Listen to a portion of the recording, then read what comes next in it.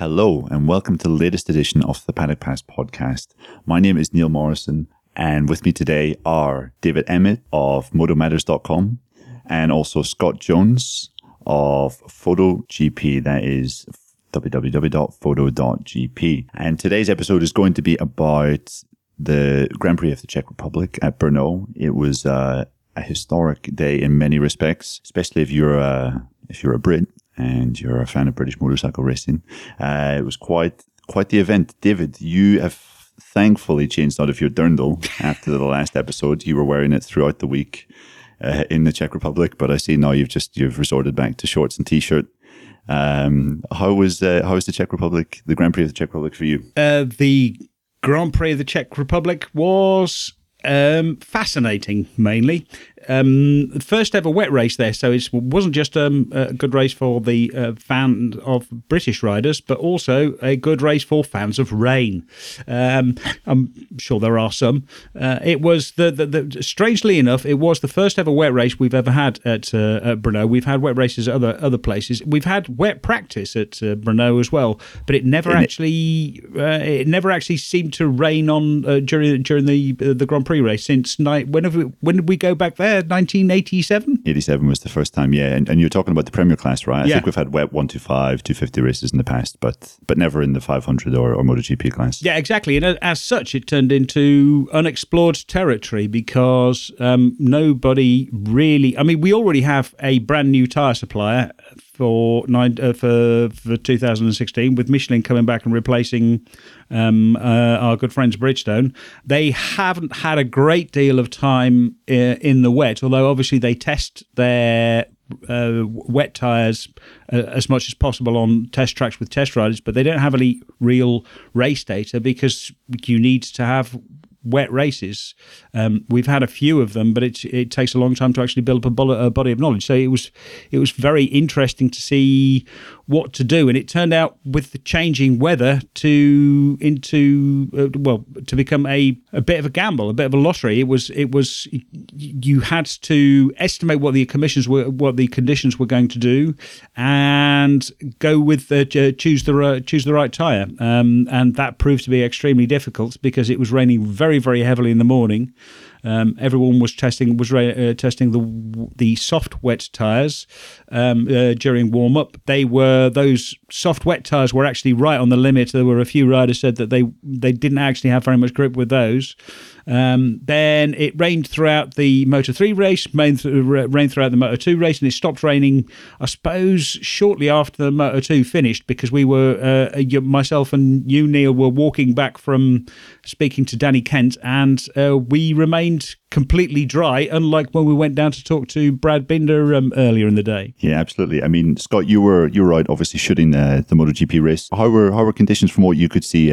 Was there any time during the race where it looked to be drying up, or were there any parts of the track in particular you were at which were a lot wetter and more treacherous than others? It definitely looked like it was drying up toward the end. In fact, David referenced a minute ago that there must be some people who are fans of wet races. I confess to being one of those. I know that's not a popular stance among the MotoGP fans, but I really enjoy wet races, mainly, I guess, because I look at a race from a photographer's perspective first and a fan's perspective second. So I love a wet race because the pictures are so interesting. You see all sorts of things that you don't see in the dry, but also for the results that we get. I think this race is a perfect example that something amazing can happen.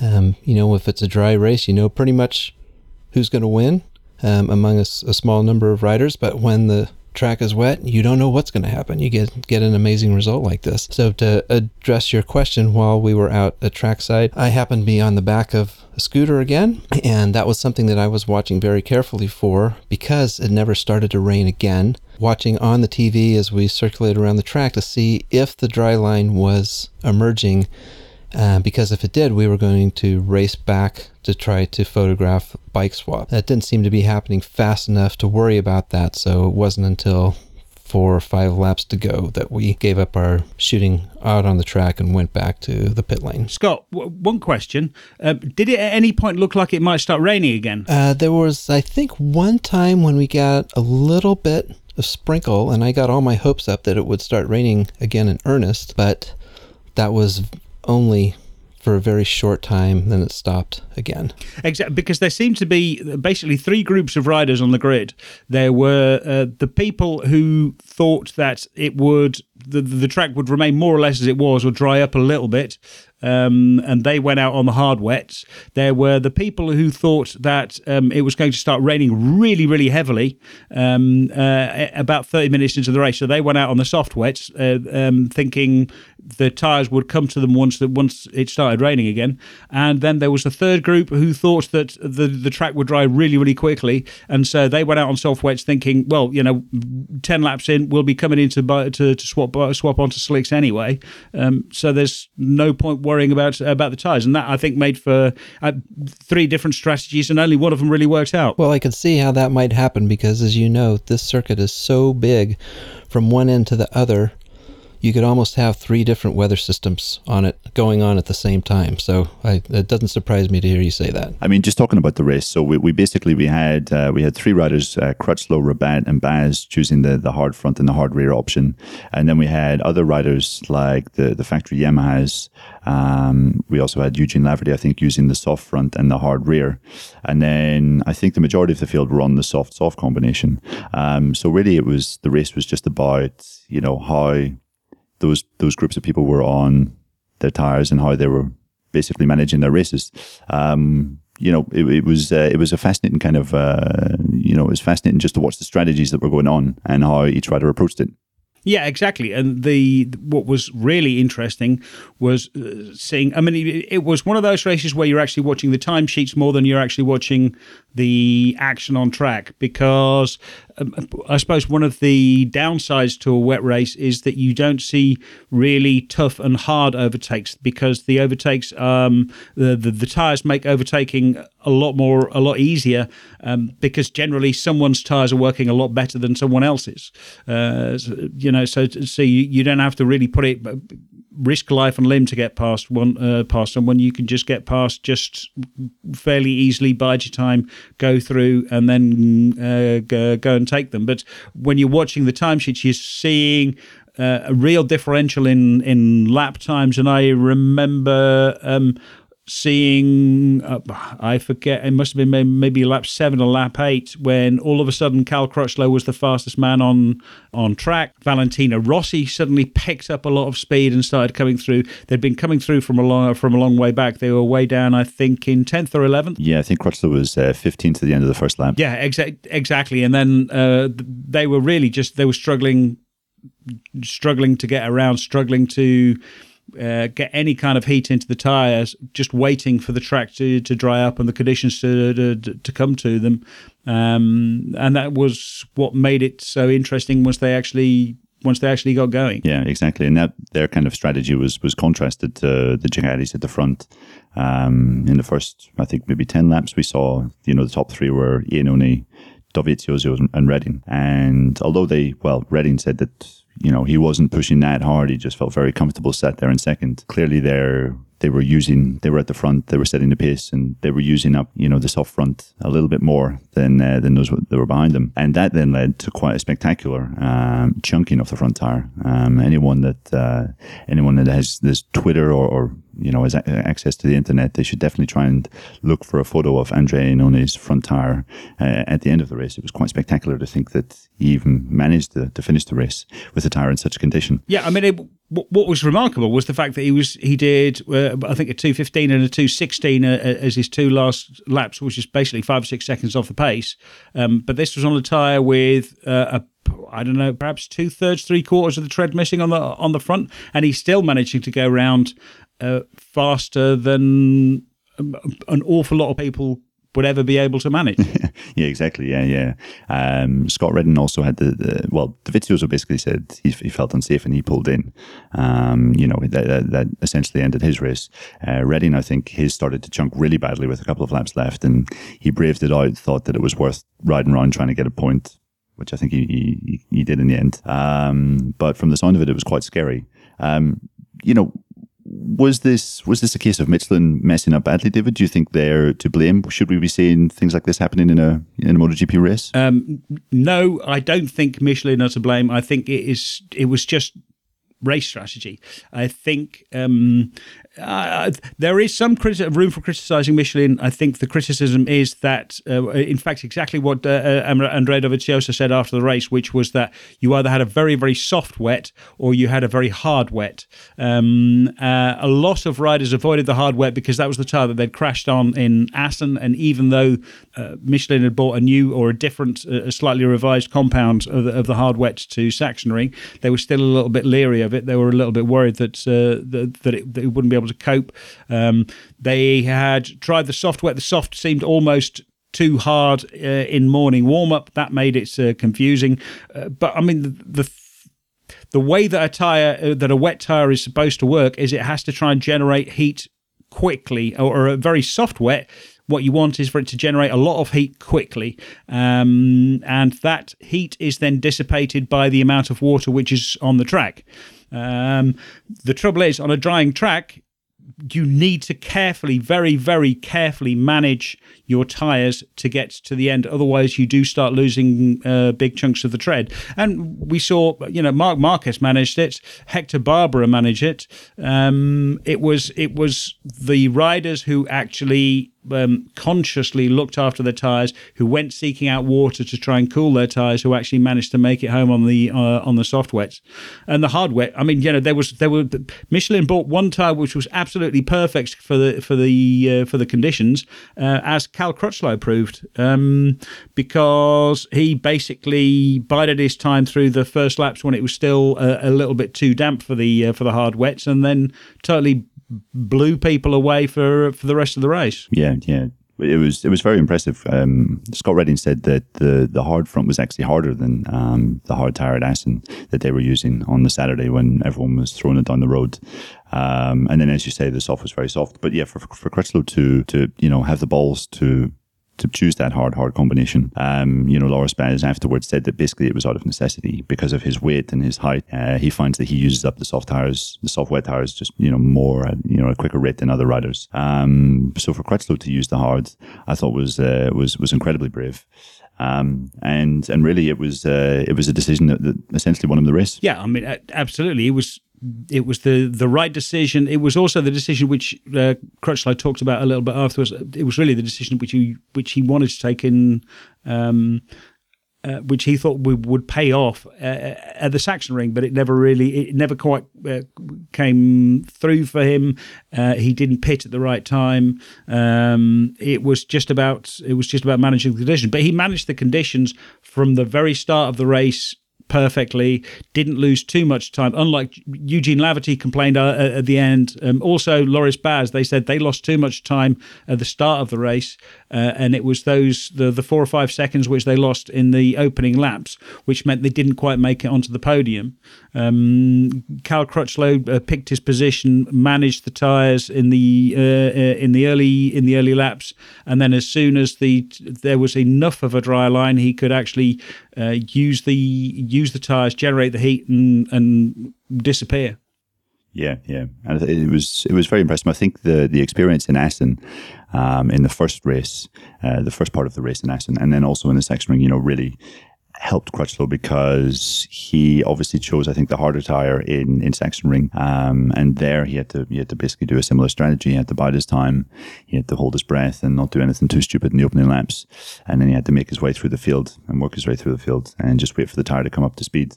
And he did that expertly. One thing that I thought was quite incredible was watching Cal in the closing laps, especially when he was approaching the leaders. It just looked so easy. It looked so effortless. And it's very rare. Occasionally you see, one of the top 4 guys in the championship doing things like that, making it look like it's just a little Sunday stroll. But were you getting any impression of that out in the track, Scott, when you were shooting, in the closing laps, when Crutchlow was approaching the leaders, overtaking them, and then riding off into the distance? Yeah, we've been watching that for laps. David said that when you're sitting in the media center and watching, you're mainly getting an impression from the lap times, and you don't see these hard passes. But one of the things that you do see in a situation like this is a rider coming from the back of the field, and each time they come around, the little set of riders that he's closer to them than he was the last lap. As we're going around photographing the race, sometimes we can see a big TV screen and get an idea of what's been going on, but much of the time we can't. The TV screens aren't so common that we can really follow as we're moving around. So often as we're trying to follow the story of the race, we're just relying on the part of it that we see when the riders come around. I've said before that watching a race from trackside is kind of like reading a novel, but reading every 10th page. There's a lot of story in between that you don't notice. So when you get to read that 10th page, it was really exciting to see Cal being so much faster and closing the gap on the riders that were in front of him. Then he'd come around, he'd be in front of those riders, and he'd start closing the gap to the riders, that were farther up the track. Yeah, absolutely, yeah. Well, that's just a normal way you read a novel, right? Every 10th page. That's my speed reading. You learned that at university. Definitely. Yeah, absolutely. Yes, I was speaking to Cal's crew chief after the race, Christophe Bourguignon, and I was kind of asking him, what makes Cal so good in these situations, and he said that basically he has an ability to kind of feather the throttle to nurse a rear tire in conditions where you could potentially burn it out very quickly. And he said, looking at the data after the race, Cal's throttle control was absolutely immaculate. He was managing to gain a lot of time in the exit of turns, and this was without burning up the tire. Now, obviously, having the harder compound in, I think would have helped that. But he was seeing a difference of 3-4 kilometers on corner exit between the Repsol bikes of Pedrosa and Marquez.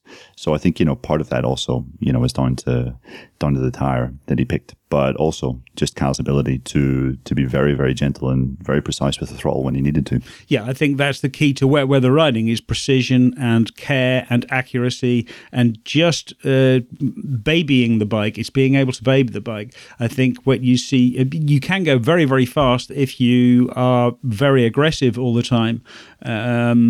But that will really come back and bite you when it's wet, because you do end up just burning up the tires too much. You're asking the tire to do much more than it's capable of doing, and the electronics simply can't manage the difference between what you want to do and what the bike what the bike wants to do. So what the tire wants to do. Absolutely precision. I think also, again, we have to shout out to Marc Marquez and Hector Barbera, especially Hector Barbera, for coming in fifth? Fifth, yeah. Yeah, coming in fifth, soft front, soft rear, and actually just managing the bike all of the time, managing the tires all of the time, seeking out water to cool the tires down, taking lines, because that was the one thing that you did really notice on the TV was that it seemed like riders were sort of going wide all the time, taking really weird lines, but it was basically just because what they were doing is looking for some water to try and cool the tires down. Take some heat out, because in the end, I spoke to Nicolas Goubert on Monday, but spoke to him for quite a long time, asking about the Michelin's Nicolas Goubert. Yes, Michelin's. Yeah, yes. Sorry, yes. So I spoke to Michelin's Nicolas Goubert on Monday, quite a long time. Spoke to him about tires, especially about the safety aspect. Was safety ever an issue, even when tires were losing lots and lots of tread? And he said no. The carcass itself is still thick enough to actually support it. You saw that with Iannone. He made it a long way. The bike felt awful, but the tyre was never going to explode. He was still perfectly capable of riding. It's just that he wasn't capable of riding very fast. But he did say that the temperature becomes very, very critical for the soft wets. And so, the difference of maybe 2 or 3 degrees of tyre temperature is the difference between the tyre falling apart and the tyre just staying together and lasting to the end of the race. And that couple of degrees of tyre temperature is exactly the kind of thing that you do by seeking out water in between the parts where you can't actually find. That's interesting, and I think it's worth pointing out that Eugene Laverty was saying that there is one big difference between the Sachsenring and Brno.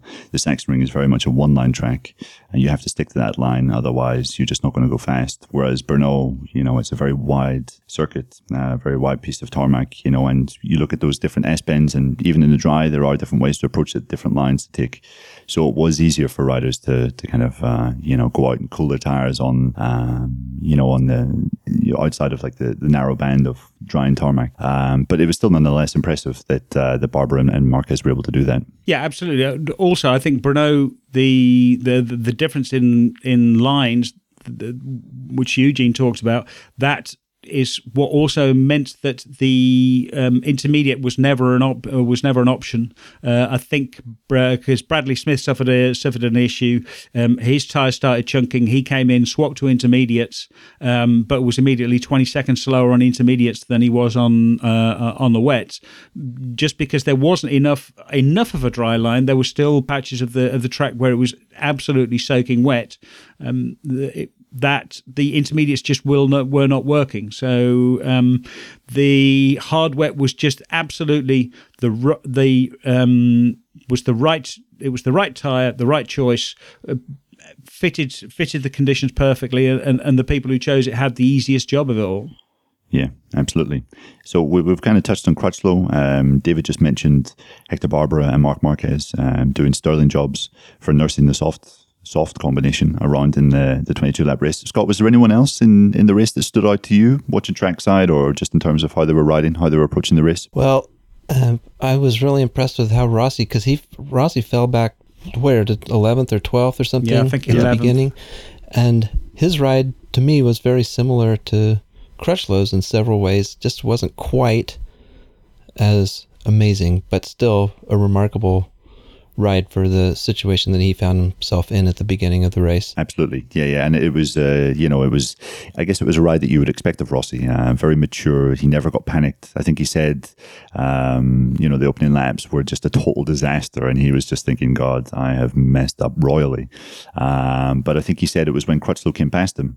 And he saw how fast Crutchlow was going, and he thought, okay, maybe there is hope yet. And then when he saw that when the laps ticked off and he realized that certain guys weren't going to be able to pit, he thought, okay, I think this is going to be a good choice. Yeah, another interesting aspect of the people who actually destroyed their front tyres, especially the front tyres, we had Andrea Iannone, Andrea Dovizioso, Scott Redding, Jorge Lorenzo, all the riders who like the big wings. Yeah, exactly. And that was something that when we asked Iannone post-race whether that was a contributing factor, he kind of, batted it away. The suggestion is if we were all idiots for even asking the question. But I had the chance to speak to someone who basically, has access to certain information on a bike that may or may not use wings, and he was saying that it was definitely a factor. It was absolutely a factor. I've spoken to people about this as well, and people who've actually who've actually seen the data, will tell you that there is a noticeable difference in wheelie on the between bikes with wings and the bikes without wings. And the difference translates into the front wheel spending more time on the ground, more load being on the front, and that's got to translate into more temperature, or needing the front needing more careful nursing when conditions are not absolutely perfect. Because the thing is, Rossi was on the podium and Jorge Lorenzo was 17th. Yes. Yeah, exactly. After coming in, what happened to Lorenzo was quite bizarre. Everyone just thought, oh no, he's completely lost it in the rain. But that lost his head. It wasn't the case at all. Basically, he came in, he was missing a strip of his strip from his front tire, from the center part of his front tire. But unfortunately, when he rolled the bike up, that center part was completely was underneath at the bottom of the bike, and so when the engineers looked down at it, it looked like they were looking at a perfect front tire. He jumped on the bike with slicks, did one lap and thought he was going to die, and then came back straight back in again. By which time his mechanics had taken a little while to figure out that, okay, we need to put new soft wets in there. Put new soft wets in, and actually once he had new soft wets in, he was quite quick, but he's just lost so much time that he didn't have a chance of finishing anywhere. Exactly, yeah, and it's at first, it did seem to look as though Lorenzo had just lost his head, and he was just desperate, looking for some sort of opportunity to maybe go in and use slick tires whenever the track clearly wasn't dry enough for them. But I think thankfully we all learned afterwards that it was a soft tire issue. Lorenzo though I thought was quite interesting because we saw in Assen he was nowhere. He was quite fortunate in the end to pick up 10th place. In Sachsenring, I think that was probably the worst race of his career. He finished 15th. And here, okay, he was 17th, but there were signs that he was picking up his speed in the wet. And he was actually he was coming to some sort of understanding how the front Michelin wet works and what's needed to make it work. So I think, although he was outside the points and, it's disastrous, utterly disastrous for his championship ambitions, he definitely seems to have learned some things that, will be of help in future wet races. Yeah, absolutely. I think this could be the race which changed things around for Jorge Lorenzo's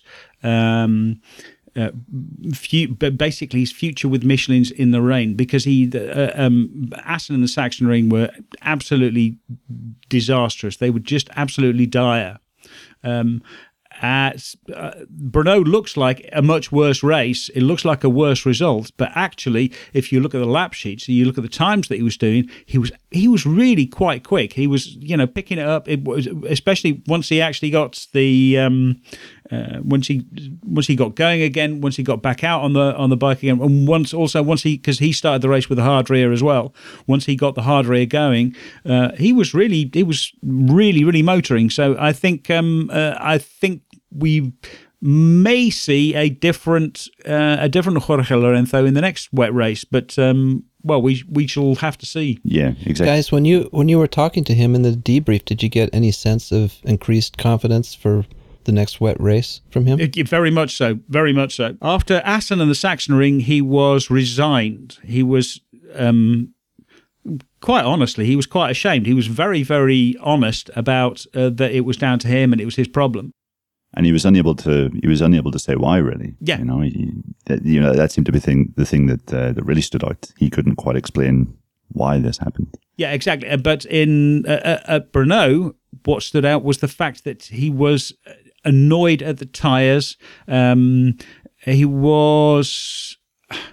there were lots of negative emotions. He was angry and annoyed and irritated, but they were exactly the kind of negative emotions you associate with a rider who is really who believes he could have been competitive. So I think for me the big difference was this really was the race where Lorenzo finally got his head around racing in the wet on these tyres. And in the past, Wilco Zeelenberg has said to me, it's not that Lorenzo doesn't like the rain. What he doesn't like is conditions which are very, very difficult to judge and change a lot. If it's terrible rain, as long as the grip is consistent, it doesn't have to be there. There doesn't have to be any grip. It just has to be consistent. It's when it changes a lot, which is that's the bit which really does his head in. Yeah, and I think you look back through his career, he's had some of his greatest rides in the rain. I mean, Motegi last year didn't quite turn out the way he would have wished. But before his front tire really started fading, he was, head and shoulders above everyone else on the grid that day. I think, looking back at Le Mans in his second championship year, he was 15. He won the race by 15 seconds, and that was, an underwater race, and he was just spectacularly good and consistent and impressive that day. So what Wilco was saying, I think, is absolutely right, Dave. It was interesting as well what he was saying on Monday. He had obviously had a bit more time to think about the wet tire and how it kind of functions, how it's supposed to be used. And it was quite interesting because I spoke to Wilco Zeelenberg after the Sachsenring, and he was explaining Lorenzo's dilemma. And what Lorenzo said on the Monday at Brno, after the one-day test there, was pretty much identical to what Wilco said. He was just saying that, the Bridgestone, although it was a harder tyre, it wore a lot. The consumption was quite high. And therefore, with that wear, you were able to judge the limit a lot easier. He said with the soft, it's so soft that it always seems to be moving. The Michelin soft this is. It always seems to be moving. It always seems that it's going to give way. So that's why he was so tentative in Assen and Sachsenring. Whereas he said, the harder you push, you get the same feeling. So you brake later and it's still moving a lot like when you're not pushing that hard.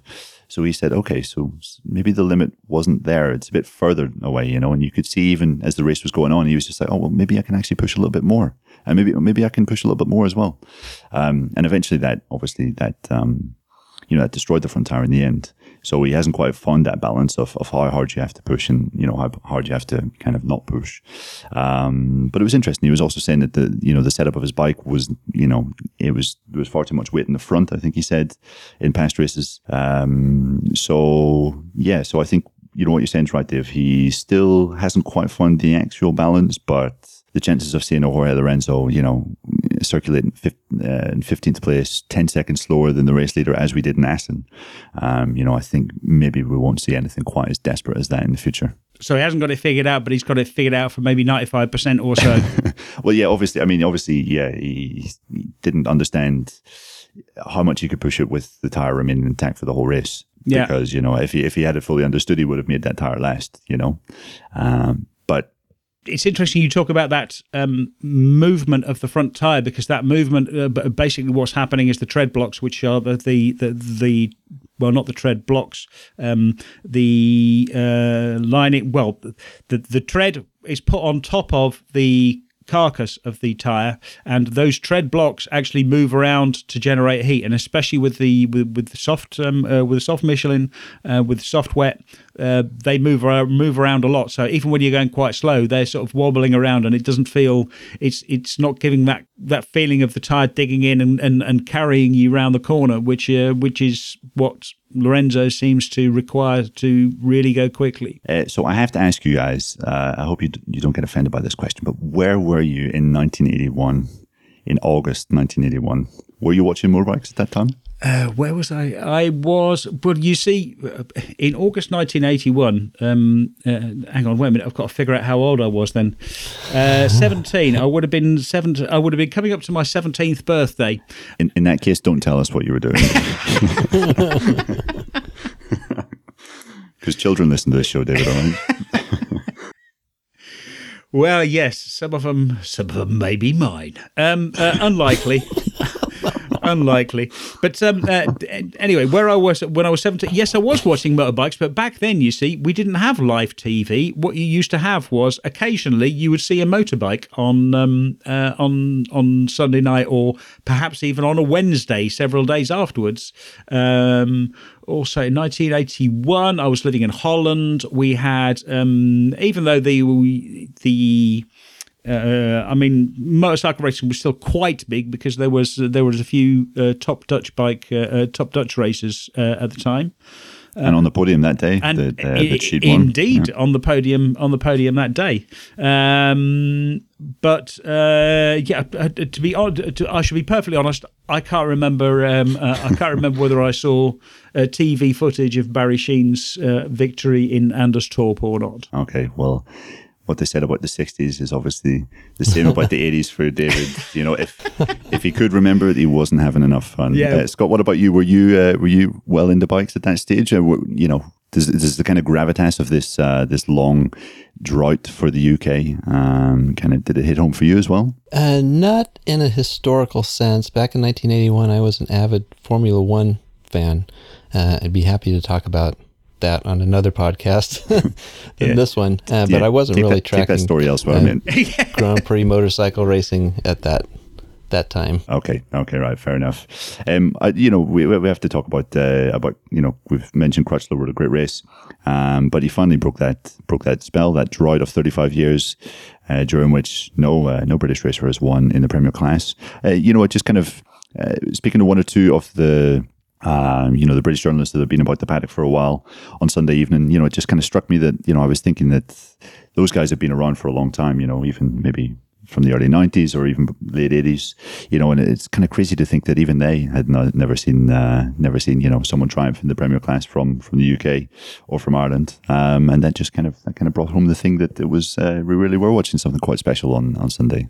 Yeah, I think also it marks a little bit of I think changing of the guard is putting it a little bit too strongly, but it does mark that the MotoGP field is getting a little bit more international, because we've had How many nationalities? I think we've had 4 nationalities win so far this season with Jack Miller. We've had an Australian win. We've had a British win. For a long time, all we saw was Spaniards, Italians, and Australian. Or not Australians, but no, that's not true. Chris Frimbulen won as well, and an American, and an American twice. It seemed like the window of nationalities was getting a little bit narrower, but now it's getting a little bit wider again. You see this especially in Moto 2 and Moto 3, where the field is much more rich in terms of nationalities. And again, no doubt we should talk about that a little bit later on. I think it's a sign that there really is the eras of dominance. The eras always change anyway. Once upon a time, it was all Brits, then it was all Americans, then it was all Italians, then it was all Spaniards. Now it seems to be a little bit more mixed up, which is good. I guess looking at the championship, a disastrous day in some respects for Lorenzo, losing 16 points to Marquez just when he seemed to have some momentum back in his sails after Austria. Rossi now has leapfrogged his teammate. He sits second. He's 53 points behind Marquez. Is this championship still alive in your eyes, David? It does if Marquez falls off, but so far he's been conspicuously bad at falling off, which is a remarkable transformation. I think... if there's a year where it would be possible for someone to come back from a 53-point deficit after with 7 races to go, then it would be this year, because there have been so many weird things happen, which is what you get when you change rules, which is what is good about changing rules, really. But realistically, in any other year, the championship would basically be over, unless Marquez manages to fall off and break a major limb, and nobody wants to see that. That's not the way that you're supposed to win or lose a championship. Sure, but it's happened before. Scott, what about you? Do you think Marquez has got this sewn up, or I asked this because in the press conference on Sunday, I think it was a local journalist asked Valentino Rossi whether he could see himself overturning this 53-point disadvantage, and Rossi I just thought was just fantastic. He just said, "Oh no, definitely not. I think it's over." Marquez has ridden so well this year, and there's no way that he's going to give away those many points because he's riding so well. And I've made some mistakes and had some bad luck. I thought that was quite brilliant, because he was basically just saying, "Okay, lad, there's all the pressure. I'm going to put it on your shoulders, and let's see how you deal with it." I thought that was a really smart move. What's your kind of take on it? How to say one thing and mean something else by Valentino Rossi. I don't think, if I were Marquez, I would not figure that I had this in the bag. You say, David, if Marquez falls off, Rossi could be right back in there. Well, this is MotoGP. It only takes the level that these guys ride at. It takes one tiny little mistake, and you're on the gravel. If you don't land in a lucky way where you can get the bike going again and get back on track and salvage some points, it's pretty easy for that to happen to anybody, even to Marquez, who's showing a remarkable level of maturity and awareness of really wanting to win the championship this year, rather than focusing on winning it by winning as many races as he possibly can. So I think it's still good. It's not in the bag for him at all, in my opinion. I think we can see the risk of what Marquez faces from what happened to Bradley Smith today at Oschersleben, where he was sitting in taking part, during practice for the it's an 8-hour race there for the Endurance World Championship. He'd been asked to help the Yamaha, the yacht team, try and win the championship.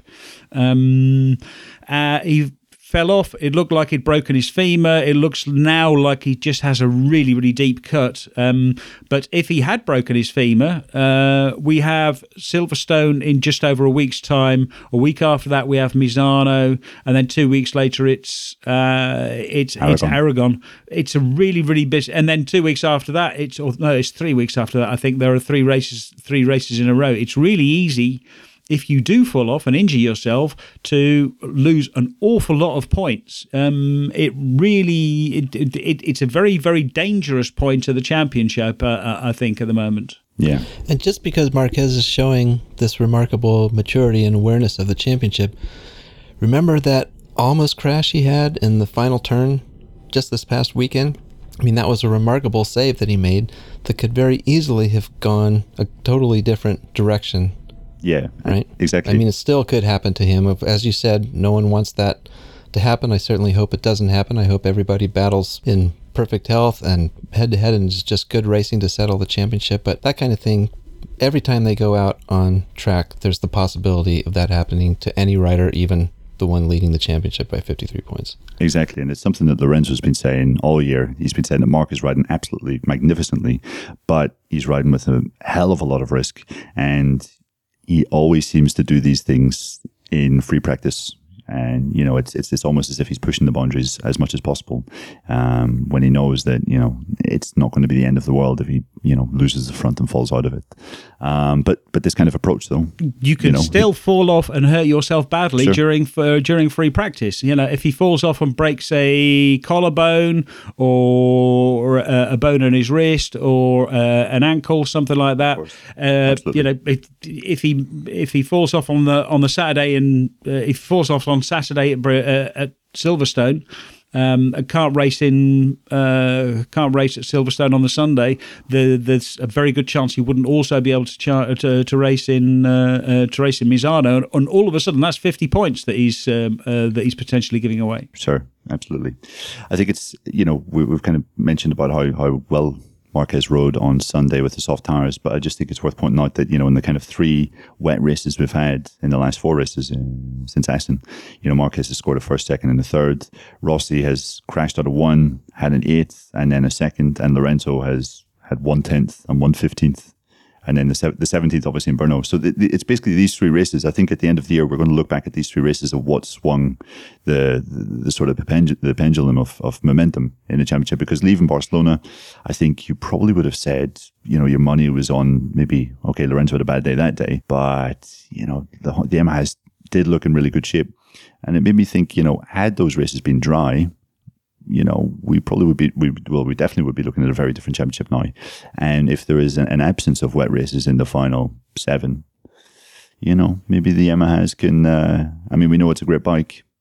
I think they can claw back some ground, but it's definitely a long shot. So what you're saying is that basically the El Nino effect has won Marc Marquez to the title this year. It's contributed to it, but then I should also state that I think, you know, I'm not saying that luck has played, you know, I think circumstances definitely played in his favor, but at the same time, those are 3 opportunities where, as the championship leader, he feels the most pressure, you know, and he has the most to lose, and he's handled the situation with immense maturity and, you know, ability to deal with whatever's thrown at him. You know, I think luck is a good word because the difference between luck and circumstances is one of perspective. I mean, you know, circumstances work out one way and you either find yourself on the right side or the wrong side. I still think that to a large extent, the Yamahas have managed to lose this championship rather than Marquez win it. I mean, without taking anything away from Marquez, Marquez has rode absolutely brilliantly all year. He's managed a bike which is not particularly great. He has handled himself with great aplomb. He's managed to settle for lesser positions when his natural instinct is to try and win. But look at Rossi. I mean, Rossi basically threw away 2 very good point-scoring positions in Argentina and Austin. Oh yeah, sorry, Austin. Austin and Assen, all the A's. He obviously, Mugello, there was nothing he could do about that. That's just down to Yamaha. Simple as that. But, you know, put in maybe, I don't know, somewhere between 30 and 40 points, which he might have scored with those 2 races, and all of a sudden it's not a 53 points, it's 13, 15, 20. That's a completely open championship. So I think it's not so much that Marquez has been lucky. I think it's more that the Yamahas managed to trip themselves up despite having the best bike on the grid. I would go along with that. Absolutely. Yeah. Okay, so time for an advertisement break. Yeah, okay, cool. And then we're going to come back with Moto 2 and Moto 3, right? Yeah, I think so. Okay, cool.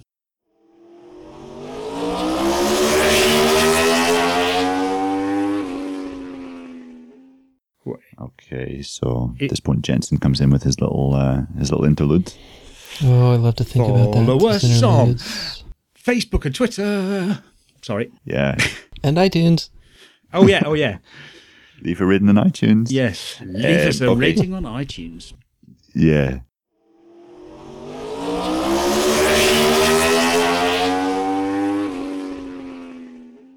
Okay, so welcome back. Now, before we go on to the smaller classes, there were some very interesting results thrown up in both the Moto 2 and Moto 3 races.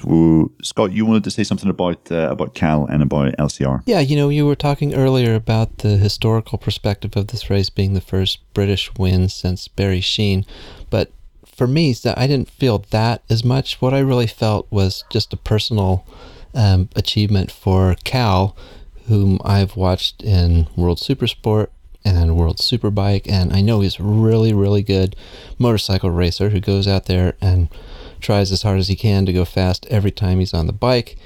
And the fact that he was able to win a race was really a special moment. I'm really glad to have been there. And for me, he's sort of, stood on the podium for lots of racers who are similar in the way that they're really, really good motorcycle racers, but things just haven't quite worked out for them. They've never had that given day when it was their turn to win a race. And also, not just Cal, but the fact that LCR Honda got their first win as a team, that was just like a double whammy of accomplishment for kind of some underdogs in the MotoGP paddock who show up every weekend, try 100%. It's great to see them reach their goal. Yeah, and I think one of the kind of most memorable images from the whole weekend was images from those final laps whenever we saw Lucio Cecchinello on the pit wall just staring at the ground and begging Cal to slow down and to take it easy and not throw it away.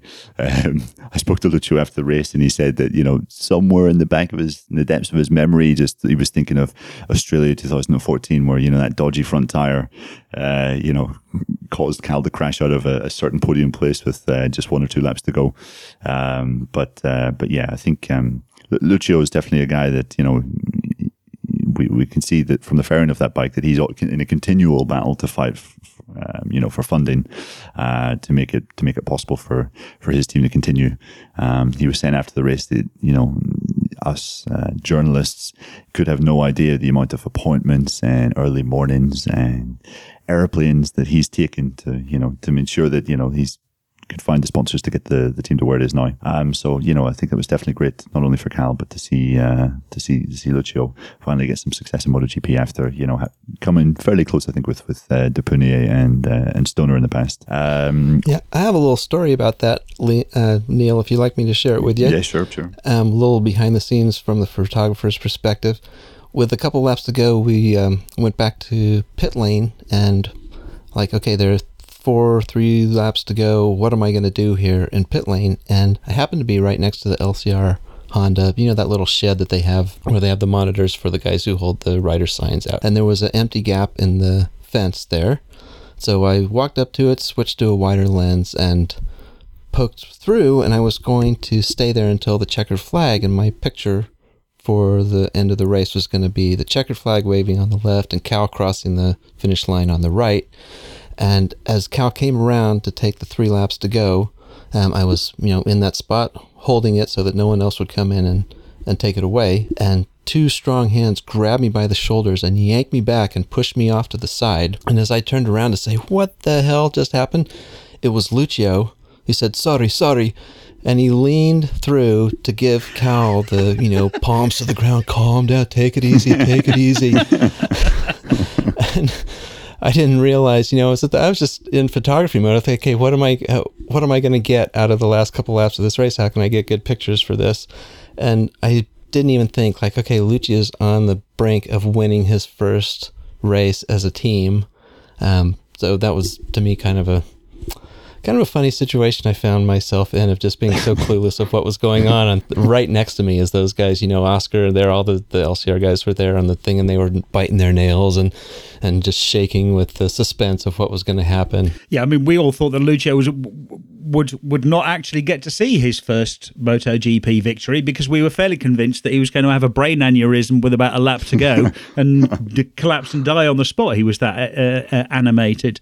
But it's really great to see LCR actually get a win.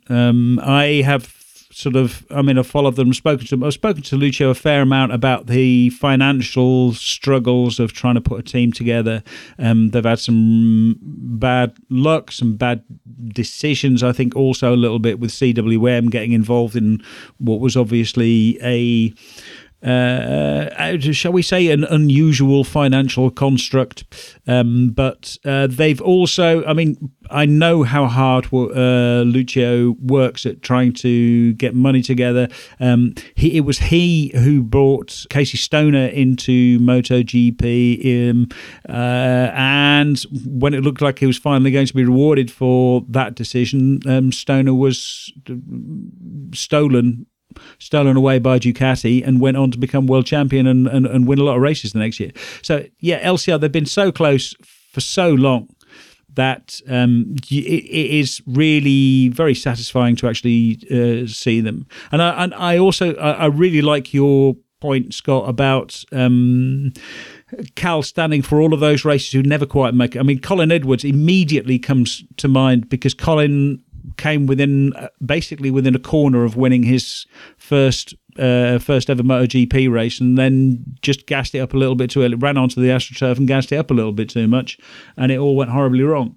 So, but you felt, you were always waiting for Colin Edwards to actually win a race, and he never quite managed it. And so you really felt that Cal was there for all of those guys, for Colin and everyone else like Colin, who were, the nearly men of MotoGP. Yeah, I think you could definitely tell that you have sought a lawyer's advice on how to word anything that is to do with CWM, David, the way you phrased that. But no, it's interesting you talk about Colin Edwards. Just a bit of a fact that I think was in one of Martin Rains' press releases after the German Grand Prix, and it was that Cal, I think, after Germany, after his second place there, he was the second most successful racer in terms of podiums, Premier Class podiums, to not have won a race. I think he had drawn level with or overtaken Graham Crosby on 10, and Colin Edwards is the only person that has more, and he had 12 podiums without a win. So yeah, and speaking to some people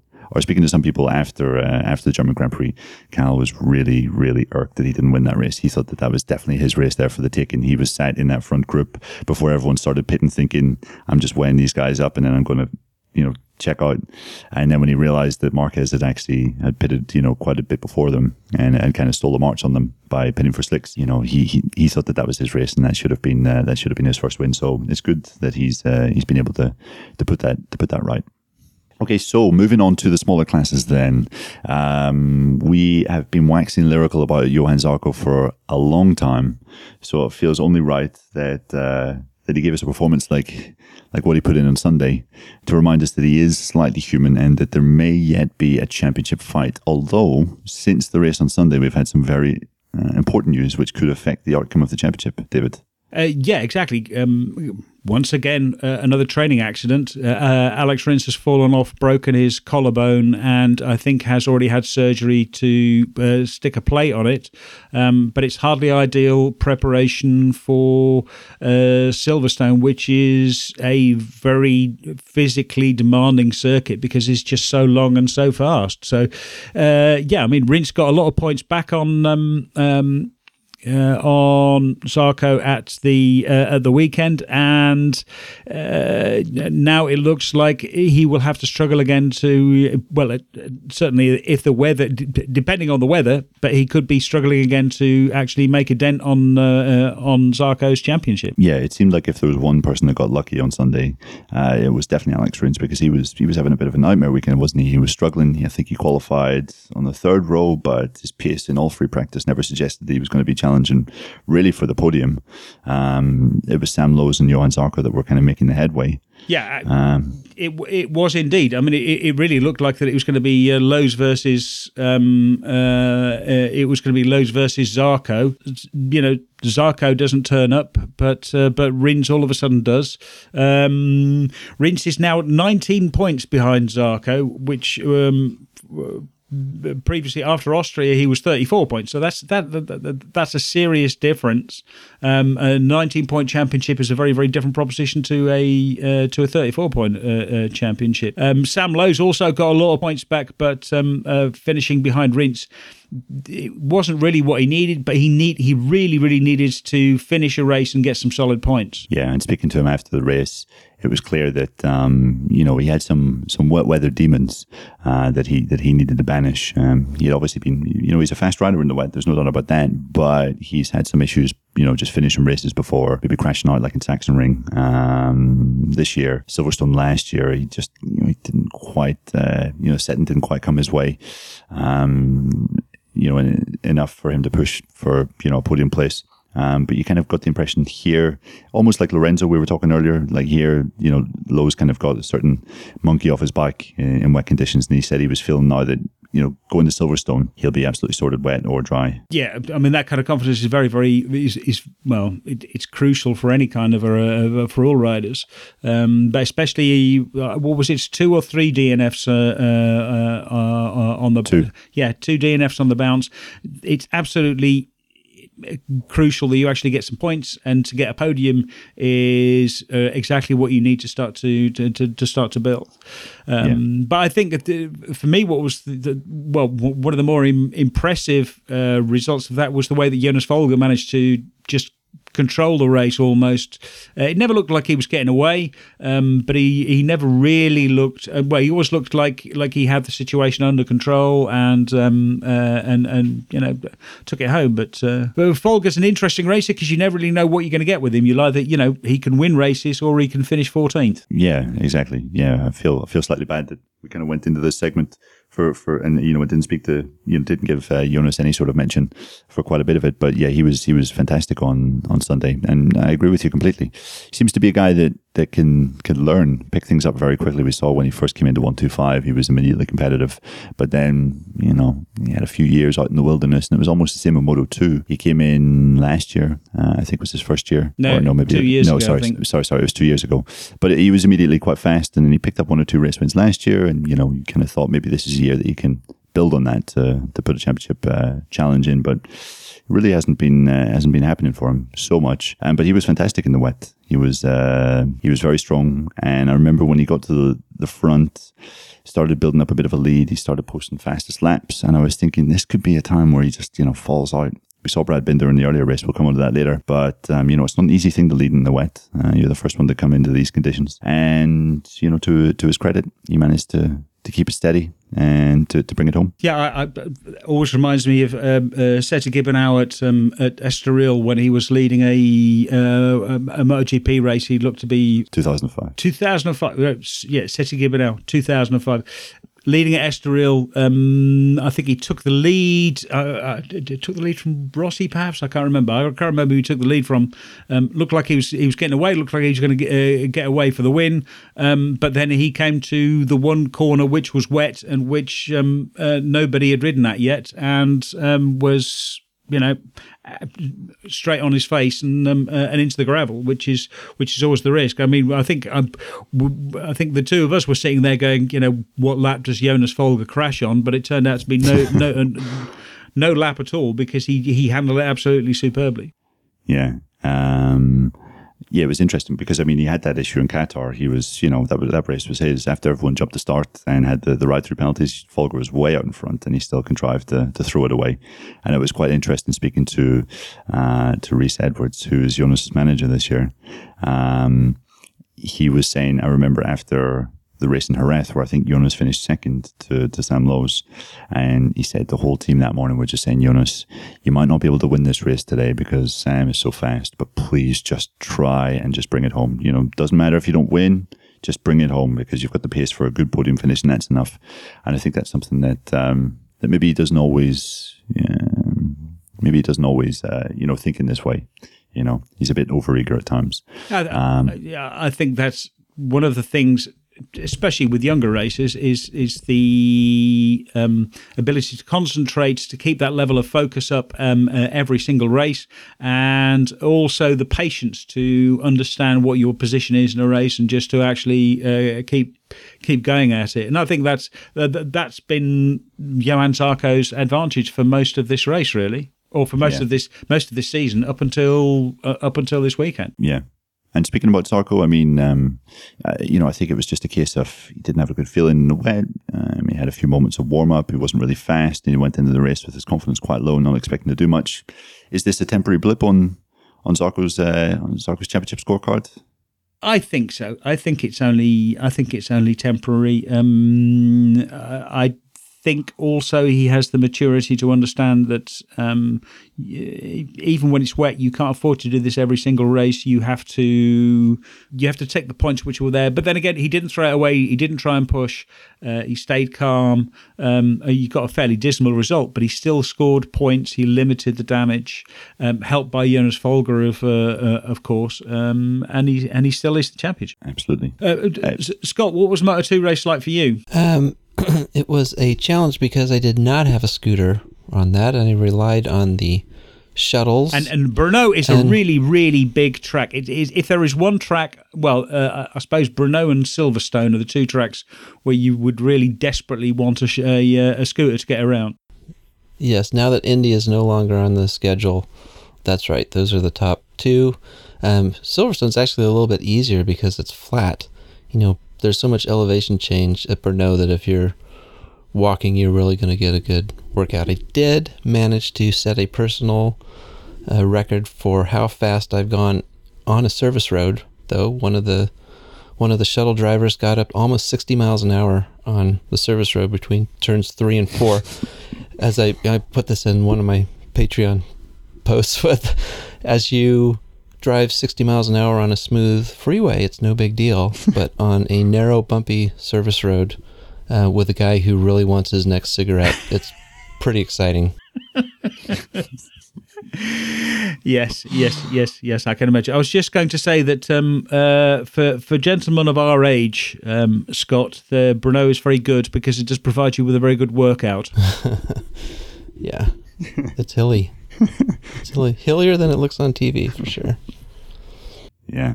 And then Moto3 was also a chance to get a bit teary-eyed if you were in any way patriotic and hailing from the British Isles, because John McPhee stormed to his first ever Grand Prix victory. An occasion that was made almost all the sweeter by the fact that he's had to endure some very difficult things this year in that Saxo Print Peugeot squad. Yeah, exactly. If you wanted to hear a tale of woe, then you would definitely want to listen to the Saxo Print RTGP Peugeot story. They've let's see. One of the owners, I think, one of the owners has been relieved of his position. There's been financial disputes over who owns it. They've had a new team owner. They've had suppliers complaining that they haven't been paid, which was why the former team owner got kicked out anyway. It's just been a complete disaster. They've had problems with the Mahindra gearbox, which was extremely difficult to manage in the first part of the season because it was just so unpredictable. So for it to all finally come together and get a win was really pleasing. And again, if there is one rider that you would really that you would really love to see win a race, it's John McPhee, because he's a lovely, polite, charming young man, very quiet, very unassuming, very modest, very, very dedicated and motivated. But he doesn't blow his own trumpet. He doesn't scream about how cool he is and all the rest of it. He just gets on and does his job. And he has posted some really, really impressive results in the past, but just never really had the opportunity, never been in the right team, never had the right ride. So to actually get a win, that makes a huge difference for him. I think it was at the end of 2014 when we had that ridiculously talented Moto3 grid with Miller and Alex Marquez, Rins, Finati. When Finati was kind of, looking like he was going to be the next big thing as well. McPhee towards the end of that season was, challenged for podiums regularly, and you kind of thought that perhaps last year he could have gone on and picked up from there. Just didn't really happen. And then, obviously all the things that you mentioned, David, also the team changing the Mahindra machinery. It was fair to say in the first half of the season that bike wasn't competitive, but they've definitely received some parts.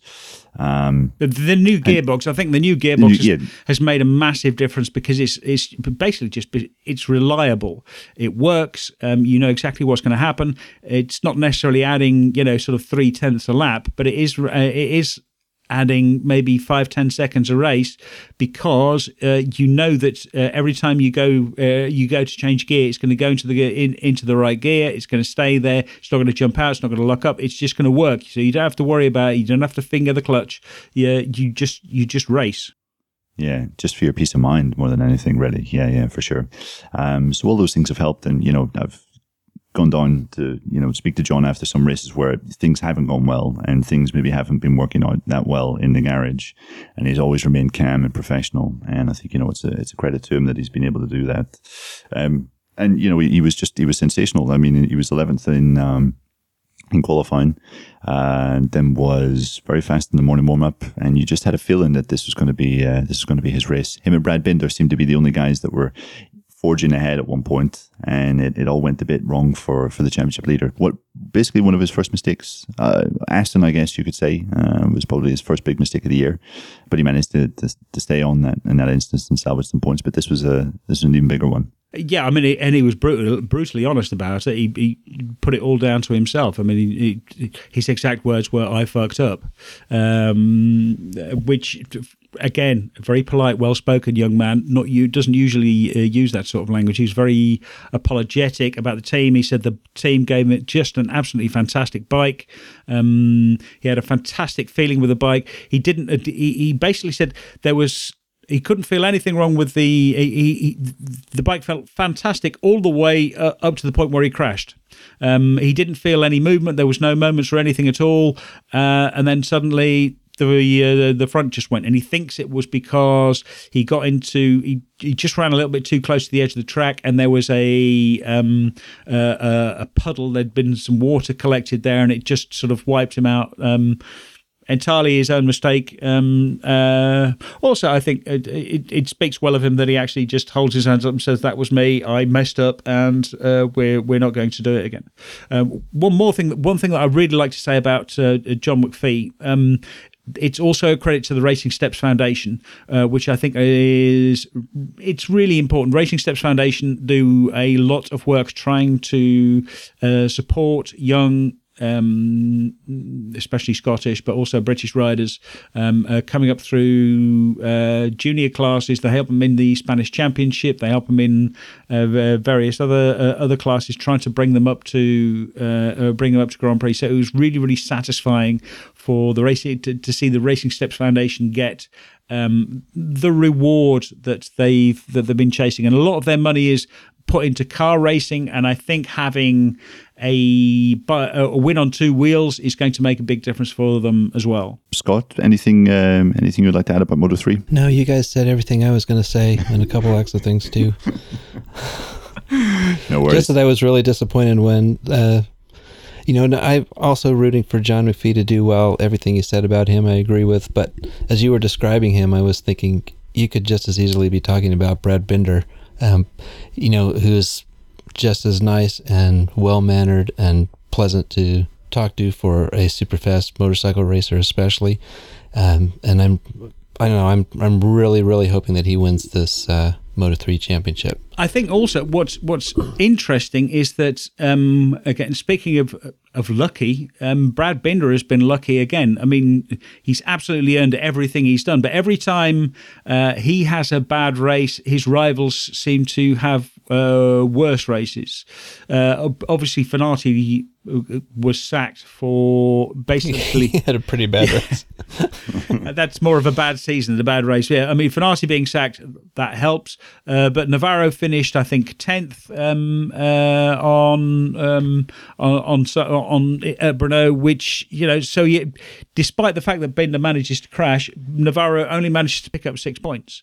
And Bagnaia crashed out as well, right? Yes. And Bastianini finishes 4th, a long way behind. Again, Bastianini is battling with Jorge Martin and Fabio Di Gianantonio, and he manages to lose out. So again, all of these things are coming together for Binder, and you really feel. I mean, you feel that this is Binder's year, because he just everything comes together, and he's really.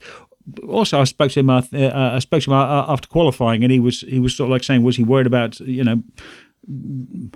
what was his motivation with such a big championship lead? And he says, I don't even think about the championship lead. All I'm thinking about is doing as well as possible in the next race, trying to win races, because you have to stay motivated. Because as soon as you start thinking about worrying about your future or worrying about the championship or whatever, it's really easy to lose focus, make mistakes, and start throwing away a lot of points, at which point you really are in trouble. Absolutely. Danny Kent. but I think it's funny that you say this, Scott. The instance with Danny Kent last year, I know it was after Silverstone that he won his home GP, and I think Bastianini crashed out at that moment, and you thought like, oh well, that's it. It's definitely, the championship's definitely over now. But there was Miguel Oliveira last year. You would say is probably around equal kind of level rider as Kent. He's a really excellent rider. This year, I'm just not sure whether any of those rivals will be able to put together a second half of the year, as Oliveira did in 2015. And I think that's obviously Binder's riding really well, and he's the fastest guy out there at the moment. But I think also I can't see the Navarros, the Bastianinis, the Bagnaias. Obviously, he's on a Mahindra, so that makes it a little bit more difficult for him. But I don't see any of those guys really putting together a stellar, win 5 out of the last 6 races kind of run. Yeah, I mean, I think the only rider capable of, well, let's see. I think the problem is that Navarro has the temperament to do it, and Bastianini has the talents, the raw talents to do it. Whereas last year, Oliveira had both. He had the temperament to stay calm and just focus on winning races, but he also had the talent to go out and win races. Navarro is exceptionally talented, but he sometimes he can just miss that last tiny little bit, which is the difference between winning a lot and coming second a lot. I think also, Bastianini is incredibly talented, but it's another one of those young Italian riders who sort of seem to lose focus and go a bit crazy. Yeah, he's still far from the finished article, isn't he, Bastianini? No, exactly. Well, yeah. Once he's finally done, he's going to be absolutely amazing. Up until that point, he's going to be amazing sometimes. And being amazing sometimes isn't going to win you a championship. But I definitely think there's a good chance that Bastianini will close a lot of, a big chunk of the gap, but I don't think he has the temperament to hold it together all the way to the end. So, well. So basically, you guys are telling me just to relax, that Binder's going to win, everything's going to be fine. I wouldn't put more than about 6 pence on that, but yeah, basically, as long as your stakes are sort of no more than the cost of a pint, I think that's exactly what we're saying. Okay, I feel much better. Thank you. And if he doesn't, then I owe you a pint. which is a lot in David's currency. Exactly. So you better be thankful for that pint if it comes your way at the end of the year. Well, that's a win-win. Yeah. Either Binder wins or I get a pint from David. I didn't specify a pint of what, though, did I? pint of oil. Yeah. So just finally, guys, to finish off, I mean, both of you guys made a kind of a trip of the two back-to-back European races, Austria first, and then you traveled up to the Czech Republic. In terms of what you did, first of all, did you enjoy the trip, and would you recommend this to potential listeners if they were thinking about doing a big holiday in Central Europe, Central Eastern Europe in 2016? Would you recommend it, or is there anything you would recommend for them to do? Yeah, I'd recommend it. I really enjoyed going to Austria for the first time. As we spoke about last time, the track's a fantastic place to be. Beautiful, scenic, pleasant to be there, even if there weren't a racetrack and a racing to watch. So I really like that. And, as I think is commonly accepted in the MotoGP public, the Czech Grand Prix at Brno is one of the most popular ones of the year. Not only is it a fantastic circuit to go to, but the going into Brno afterwards is quite enjoyable. So I think the back-to-back, if you're going to try to get 2 races in, this is a good option to do that. Yeah, I mean, we went down on the motorcycle. I went down with my wife on our motorcycle. So anytime you get to ride for nearly the best part of 3,500 kilometers on a motorcycle is a good time, except in Austria, because it rains in Austria. And in fact, some Italian. I remember, I think a couple of years ago, I went down to Mugello on the bike from my home in Holland, which is a bit of a trek, and I got absolutely soaked coming through Austria. At some point, I ended up in a tunnel. The route I'd set out, included another mountain pass, but there was a sort of like a 30-kilometer tunnel or something, which I was glad to take because it meant I actually get to dry out a little bit and warm up. And I spoke to an Italian an Italian journalist friend of mine, and he says, "Yeah, that always happens to me when I go to Brno. It always rains in Austria when you're riding a motorcycle." That's exactly what happened. But apart from that, roads were fantastic. I think in terms of back-to-back, it's a really interesting race because of the things. When I think about races, I don't just think about. I mean, motorcycle racing is awesome, but there is more in the world than just motorcycle racing. If you are trying to sell a visit to 2 races to your partner, wife, husband, boyfriend, girlfriend, whatever, who may or may not be as enthusiastic about motorcycle racing as you are, I think this back-to-back is a fantastic. It's a really, really easy sell. I mean, we spent a couple of days in Vienna between. In fact, all of us spent a couple of days in Vienna between Austria and Brno. That was it's a fantastic city. Stunningly beautiful, really, really interesting, lots and lots of history. Then the day after the test, on Tuesday we went up to Prague. It was my first time in Prague.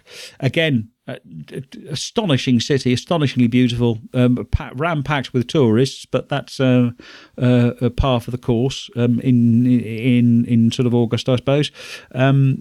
Ram-packed with tourists, one of them being me, obviously. It made a really, really good. It made it really, really interesting. It made for a really, really. It was a good combination of culture, motorcycle racing, scenery, everything. Plus, it was cheap, and we ate well, didn't? We ate well in Prague, didn't we, Neil? We did. We ate well in Prague and Vienna as well. Yes. I had a schnitzel the size of both my palms of my hand. If you combine those together, my schnitzel was even bigger than that. That's right. It was. I thought it was a great trip. Unlike Donald Trump, Neil Morrison actually has massive hands. Exactly. And a monster schnitzel. Sadly, those are the only 2 ways we differ. Well, actually, I'm not stinking rich. Yeah. But anyway, I digress. But yeah, I thought it was, I mean, it's a wonderful part of the world. Austria, we spoke about it last last week is, the backdrop of the track there is great. Vienna is a cool city, and I did more or less the same trip as you, Dave, except I was scrounging lifts off people and taking trains. But yeah, if you don't have a bike, could I just recommend the train ride from Brno up to Prague? It's really quite beautiful.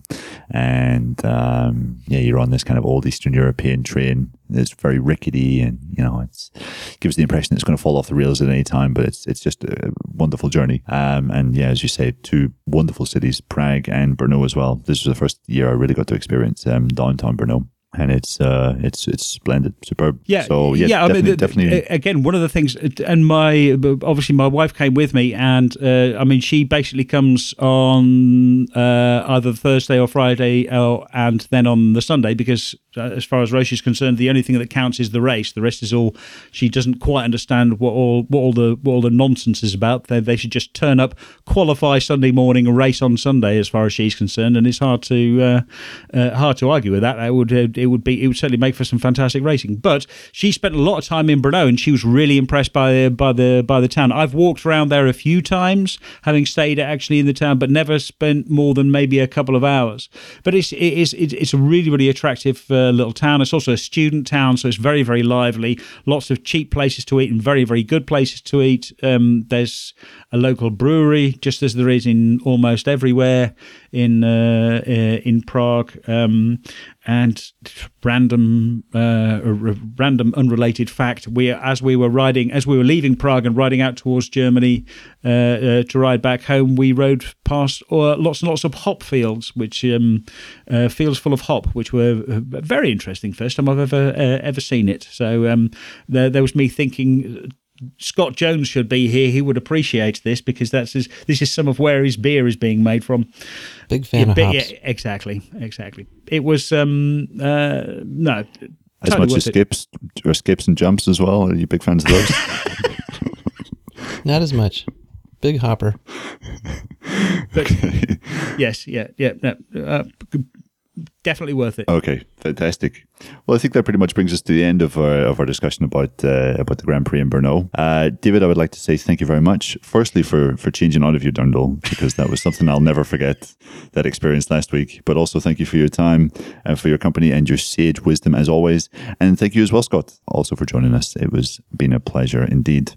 In terms of the show, I want to make sure that you guys are following us on Twitter. That is at Paddock Pass Pod. I want to make sure that you're following us on Facebook. That's facebook.com/Paddock Pass Podcast. And also, if you're listening to us via iTunes, please leave a review, because it helps other people find us, other potential listeners to find our show. So thank you very much. Thanks for your time. Thanks for your company. We'll see you next time. That was professional, Neil. Woof. Yeah, you're good at that, Neil. He's Mr. Smooth. I bet he's been practicing with ladies. He's been using it to pick ladies up in bars. Oh, they don't have a chance. Him and his big schnitzel. He starts talking about his schnitzel in that professional manner.